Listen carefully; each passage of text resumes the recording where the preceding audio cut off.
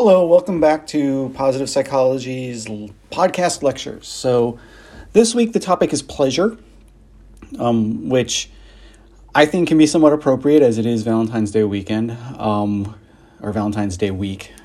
Today's Valentine's Day, so happy Valentine's Day. When we talk about pleasure, and when you think about pleasure, there's a bunch of different ways you can look at it, and a bunch of different ways that it is discussed. Pleasure can be divided kind of into two main areas where we talk about what are called raw feels and pleasure of the mind, or a couple of ways to look at it. Pleasure can range in intensity too. So it can be weak where you just feel content, and it could be incredibly strong where you're feeling like euphoric or just pure pleasure, just pure happiness. So when people are like, how do you define pleasure? I mean, there's a lot of different ways to look at it, but in general, I mean, pleasure, we like pleasure. Pleasure is something that feels good. Pleasure is something that makes you feel good. So that's sort of, if it's something that makes you feel good, it's a pleasurable experience. So one of the big names in the sort of pleasure research in the last 25 years is Rozin, R-O-Z-I-N. Rozin kind of was one that kind of divided the way we look at pleasure from raw sensation, which is like the physical pleasure. So that can be anything that's generated from a sensation sense organ, basically. So, a pleasant smell, pleasant taste, anything like along the skin. Sexual satisfaction comes from what would be considered a raw pleasure. What's interesting, kind of the way that they define it, is that typically when you look at raw pleasure, it is some kind of exchange of material between the outside and the inside of the body. So, when you're eating something good, you're taking a piece of pizza, for example, and you're eating it, and you're enjoying it, that would be considered a pleasurable experience. You're taking something from the outside and having some sort of interaction with it. It's a way to kind of think about it from a purely physical standpoint, is that it's a sensation that you're experiencing somewhere that feels good. Another way to kind of look at pleasure from this perspective is look at what we would call like higher pleasure. Higher pleasure isn't necessarily like a sensation of pleasure, but it's something that kind of looks at what the function of pleasure is. One of the big theories of this is the Broaden and Build theory by Barbara Fredrickson. The whole idea behind Broaden and Build is that when you are feeling positive emotions, it's a signal of safety. So you like it when you're experiencing positive emotions. It knows that you're safe and allows you the opportunity to kind of explore, become, thinking about more, or thinking about better things, thinking about how to do new things. It makes you feel like you can sort of broaden your horizons. That's why it's called Broaden and Build theory. So experiencing positive emotions allows you to feel safe, and thus you can explore the environment around you. You can pick up new skills. You can feel the opportunity to do new things. This is kind of the idea behind the Broaden and Build theory and how it kind of fits into pleasure.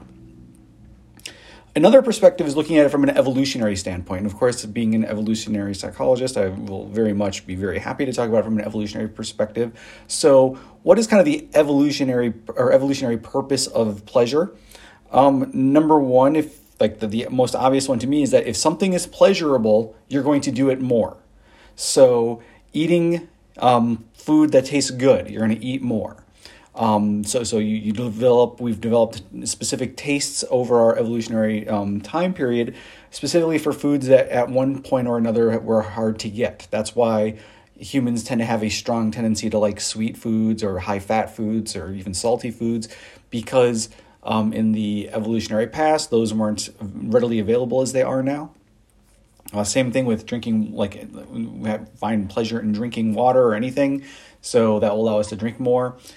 Then, of course, the other big one here is mating. Mating is a pleasurable experience, so thus you're going to want to do it more, which also then leads to, just because of what mating does, eventually raising children, which is fascinating because in and of itself, it might not be necessarily a pleasurable experience, but believe it or not, I think I mentioned this before maybe, that grandparents find more pleasure in being a grandparent than they did at being a parent, and we kind of see that across the board. So it's kind of a raising children, really to get to the grandchildren part so that you can have the actual pleasurable experience of being a grandparent, I guess. So all of these tasks have some sort of pleasure to them, and that makes it more likely for it to happen and that kind of made it so our ancestors are more likely to do them, and so here we are having preferences that we have for these activities.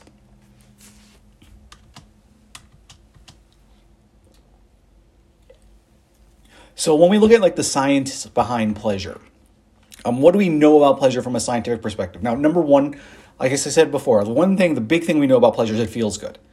So we know that if we want to look at something and see if it's pleasurable, that's the first and obvious question to ask. Well, do you like it? Does it feel good? And if the answer is yes, then it's pleasurable. Pleasure it's an experience, right? So when we're talking about pleasure, something that you're enjoying, you can look at it as sort of an experience that takes over time, or you can look at it as kind of the different level of strength. So we're talking about quality and quantity here of pleasure.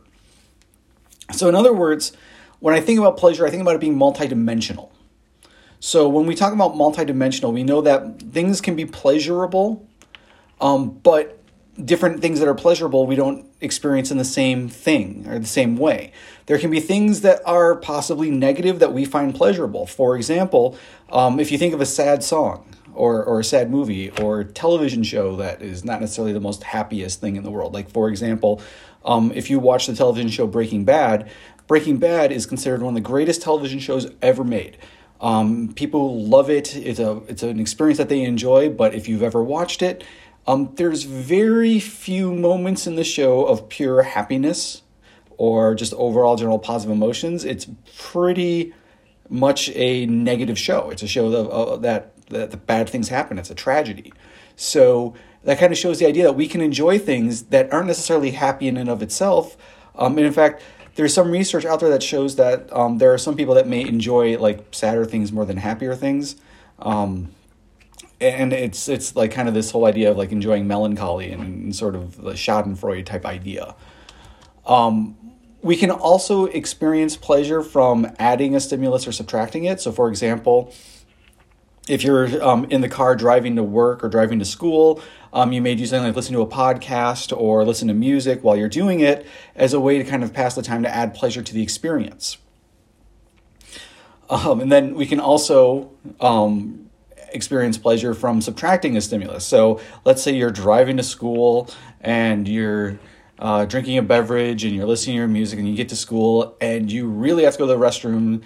So you go to the restroom, well, there you are subtracting a stimulus to make yourself feel better. I mean, so pleasure can happen from adding something or subtracting something from a situation. Which gets me to think about pleasure and memories. And of course, if you know anything, I'm going to talk about pleasure and memories. I'm going to talk about the fact that I do research on the fading affect bias, which shows that pleasurable memories, pleasurable experiences we've had in our past, they maintain their affect more than negative memories. So when you think about something in the past, we tend to think of it, if it's a positive thing, the positive emotion can kind of stay. So you can right now think about something that happened to you 10 years ago that was a very positive experience, and when you think about it, you still feel a positive affect from it. One of my favorite sort of memory theories about memories of positive experiences or just memory of how we relatively evaluate experiences in general comes from something that's called the peak end theory. The peak end theory was created by Kahneman in 1999, and basically the peak end theory says that what our recollection of something is, of how pleasurable or how much we enjoyed something, isn't the most faithful summary of the whole experience. Instead, our memories tend to get basically influenced strongly by two main things. What the experience was like at its peak, and how did it end. So the example I give about this is like when you think about someone that you think about a relationship you've had in your past, a romantic relationship that you're like upset by or you're angry by. And it's usually typically the peak end theory is what's happening here is that at the peak it might have been very emotional, but if it ended poorly, then the ended poorly part is going to influence the peak part that may have been positive. So you may think of something as being bad because of the fact that it ended poorly. Relate that to something that might be something that some of you can kind of relate to is like a TV show that does this. So like take, for example, Game of Thrones, the TV show on HBO. At its peak, people would argue it might have been the greatest television show ever made. However, the end was terrible. So because the end sort of ruins it, the peak of it doesn't matter as much as the fact that it ended poorly. You can contrast that with something that may have been sort of mediocre in the middle or not as strong, but ended well. Then people will look at that as more positively than something that, as I said, kind of peaked really well, but ended poorly. So some other things that we know about pleasure. One of the things that I'm always fascinated by is the fact that anticipation can actually allow us to experience pleasure for something that hasn't happened yet. This is kind of twofold. So, like to take, for example, right now, this summer, my daughters both play on travel softball teams, and they have a national tournaments. They each do, there are two different grade age levels. A national tournament that's right outside of Ocean City, Maryland. So we're going to be going to Ocean City, Maryland for 2 weeks this summer, and we are looking forward to it. We have a condo on the beach. It's going to be great. So like right now, I'll think about that, and I'm anticipating it very, very excitedly. Or if we're going to like maybe go to Universal in the fall for Harry Potter Halloween, my family might get very excited thinking about that. So we look at future experiences, and just thinking about what's going to happen will allow us to kind of experience some pleasure from that now, so that when we're looking outside and it's like 8 degrees outside in February, we can actually be thinking about something positive in the future that we're looking forward to. Another sort of kind of offshoot of this is something that we call the endowment effect. The endowment effect is the phenomenon where you like things that are given to you. And if you feel ownership over them, you like them more than things that you don't. So if you like something, if you're given something first, you take value in it, and because it's yours, you like it more than other things. And this causes a lot of problems in terms of the way things go, in terms of like sort of the way we think and sort of the faults in the way we think. My Kahneman was one of the people, Kahneman and his colleagues in 91 looked at this, where they have people who were sort of given an object. So let's say like they were given a lottery ticket, and the lottery ticket was worth $1. They're giving it to the person, but if they try to buy it back, the person won't sell it back for anything less than like $5, even though the chances of it winning are very low. But because it's theirs, they feel more ownership over it, and they don't want to give it up. This causes another sort of fault in thinking that another one of my personal favorite theories. It's called, or social problems, or whatever you want to call it, from the world of cognitive psychology. It's referred to as the Monty Hall problem. And the Monty Hall problem, Monty Hall was the original game show host of Let's Make a Deal. And in the original kind of version of this, a person was given 3 boxes or stage parts to pick from. And so they'd pick one. So let's say I'm on the show, I get to pick 1, 2, or 3. I pick 3. Then they show you that, and 2 of them are not winners. 1 of them is a winner. So I pick 3. They show me that number 1 was not a winner. And so now I know that the winner is either number 2 or number 3. And at this point, they give me the opportunity to trade the one that I have for the other one. So in this case, I can trade number 3 for the box number 2. What the science behind this says you should do is every time this happens, you should trade your box. Because statistically speaking, now you have a 1 in 2 chance of being correct, whereas before you had a 1 in 3 chance of being correct. So you actually have higher odds of picking the right one this time than you did with your first pick. Do most people fall for this or understand that this logic and this is why you do it? Of course not, because they picked this one first. It's the one they feel ownership over.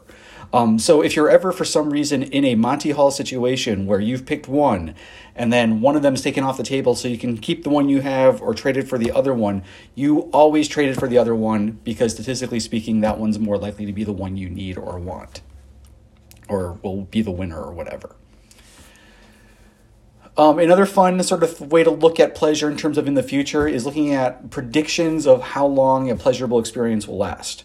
People have a tendency to overestimate how long positive feelings will last. or a positive experience will last. Sort of the old adage is true that like time flies when you're having fun, but also you can't really predict how long or predict well how long a positive experience will happen.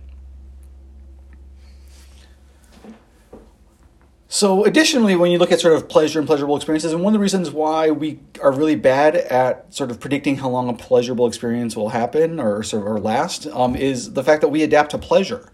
What I mean by that is that when you repeatedly encounter the same pleasure-producing stimulus, it becomes less and less pleasurable in response. My example of this is growing up. My mom is a chef. She owns restaurants. One of the restaurants she owns, the one that I worked in back in Illinois when I was in high school and also a bit in college, was a restaurant that specialized in Italian food, specifically also pizza. So I would work there every day in the summer for lunch, the lunch rush. So every day, and then they'd have pizza by the slice, of course, as most restaurants that have pizza do. So every day I would have a slice of pizza for lunch. But over time, it was becoming less and less desirable to, like, by the time I finished working there, I wouldn't be eating pizza. I'd be going somewhere else for lunch every day. And that's because the more you encounter something, the less pleasurable it is. So if you're eating the same thing every day, it becomes less enjoyable. And so you look for other things that would induce or give you pleasure. Why does this happen? Well, one of the big reasons is that it helps us be sensitive to changes in our environment. We talk about habituation when you take like intro to psychology. It's the same sort of concept here, is that what we want to do is sort of have a variety of experiences, and we want to be sensitive to changes in what's going on in our environment. So if you're used to something or the pleasure you experience from something kind of goes away, it's because it's sort of looking for other things, other ways to sort of find new stimuli in the environment. The good news about this is that it is not permanent. So one of the best things to do is if you're feeling like, say you have a favorite dessert and you're eating it all the time and you eat it this time and you're like, meh. The best advice of this is just stop eating it for a while. So my family's from Illinois, and my mom's restaurant, that's the pizza restaurant, specializes in what we call Chicago thin crust pizza. Most of you have heard of deep dish pizza. That's tourist pizza. We don't really eat that if you're from Chicago. What you eat is more of what we call a tavern style pizza. So it's a thin crust pizza and it's delicious. I miss it. But now, like I said, before I'd be working there, I'd eat it, and it was like, meh. Now when I go home, eating that and Chicago-style Italian beef sandwiches are like my favorite thing in the world. So whenever I get to go home and have that, I'm very happy. It's a pleasurable experience. The adaptation is gone. So one of the advices they give about adaptation is if something isn't as enjoyable as it once was, stop eating it, stop enjoying it for a while, and come back to it. And at that point, you'll be able to sort of re-experience it as if it was new. And that's going to be my lecture this week on pleasure. Also read the chapter, and I am probably going to add either a documentary about pleasure or maybe a TED Talk. I haven't decided yet. I'm going to be doing that after this lecture today because I only had time to do this at a specific time. So I'm going to be doing the rest of my usual work for this class later this afternoon. So keep up your work. Don't forget to do the quiz, and have a good week.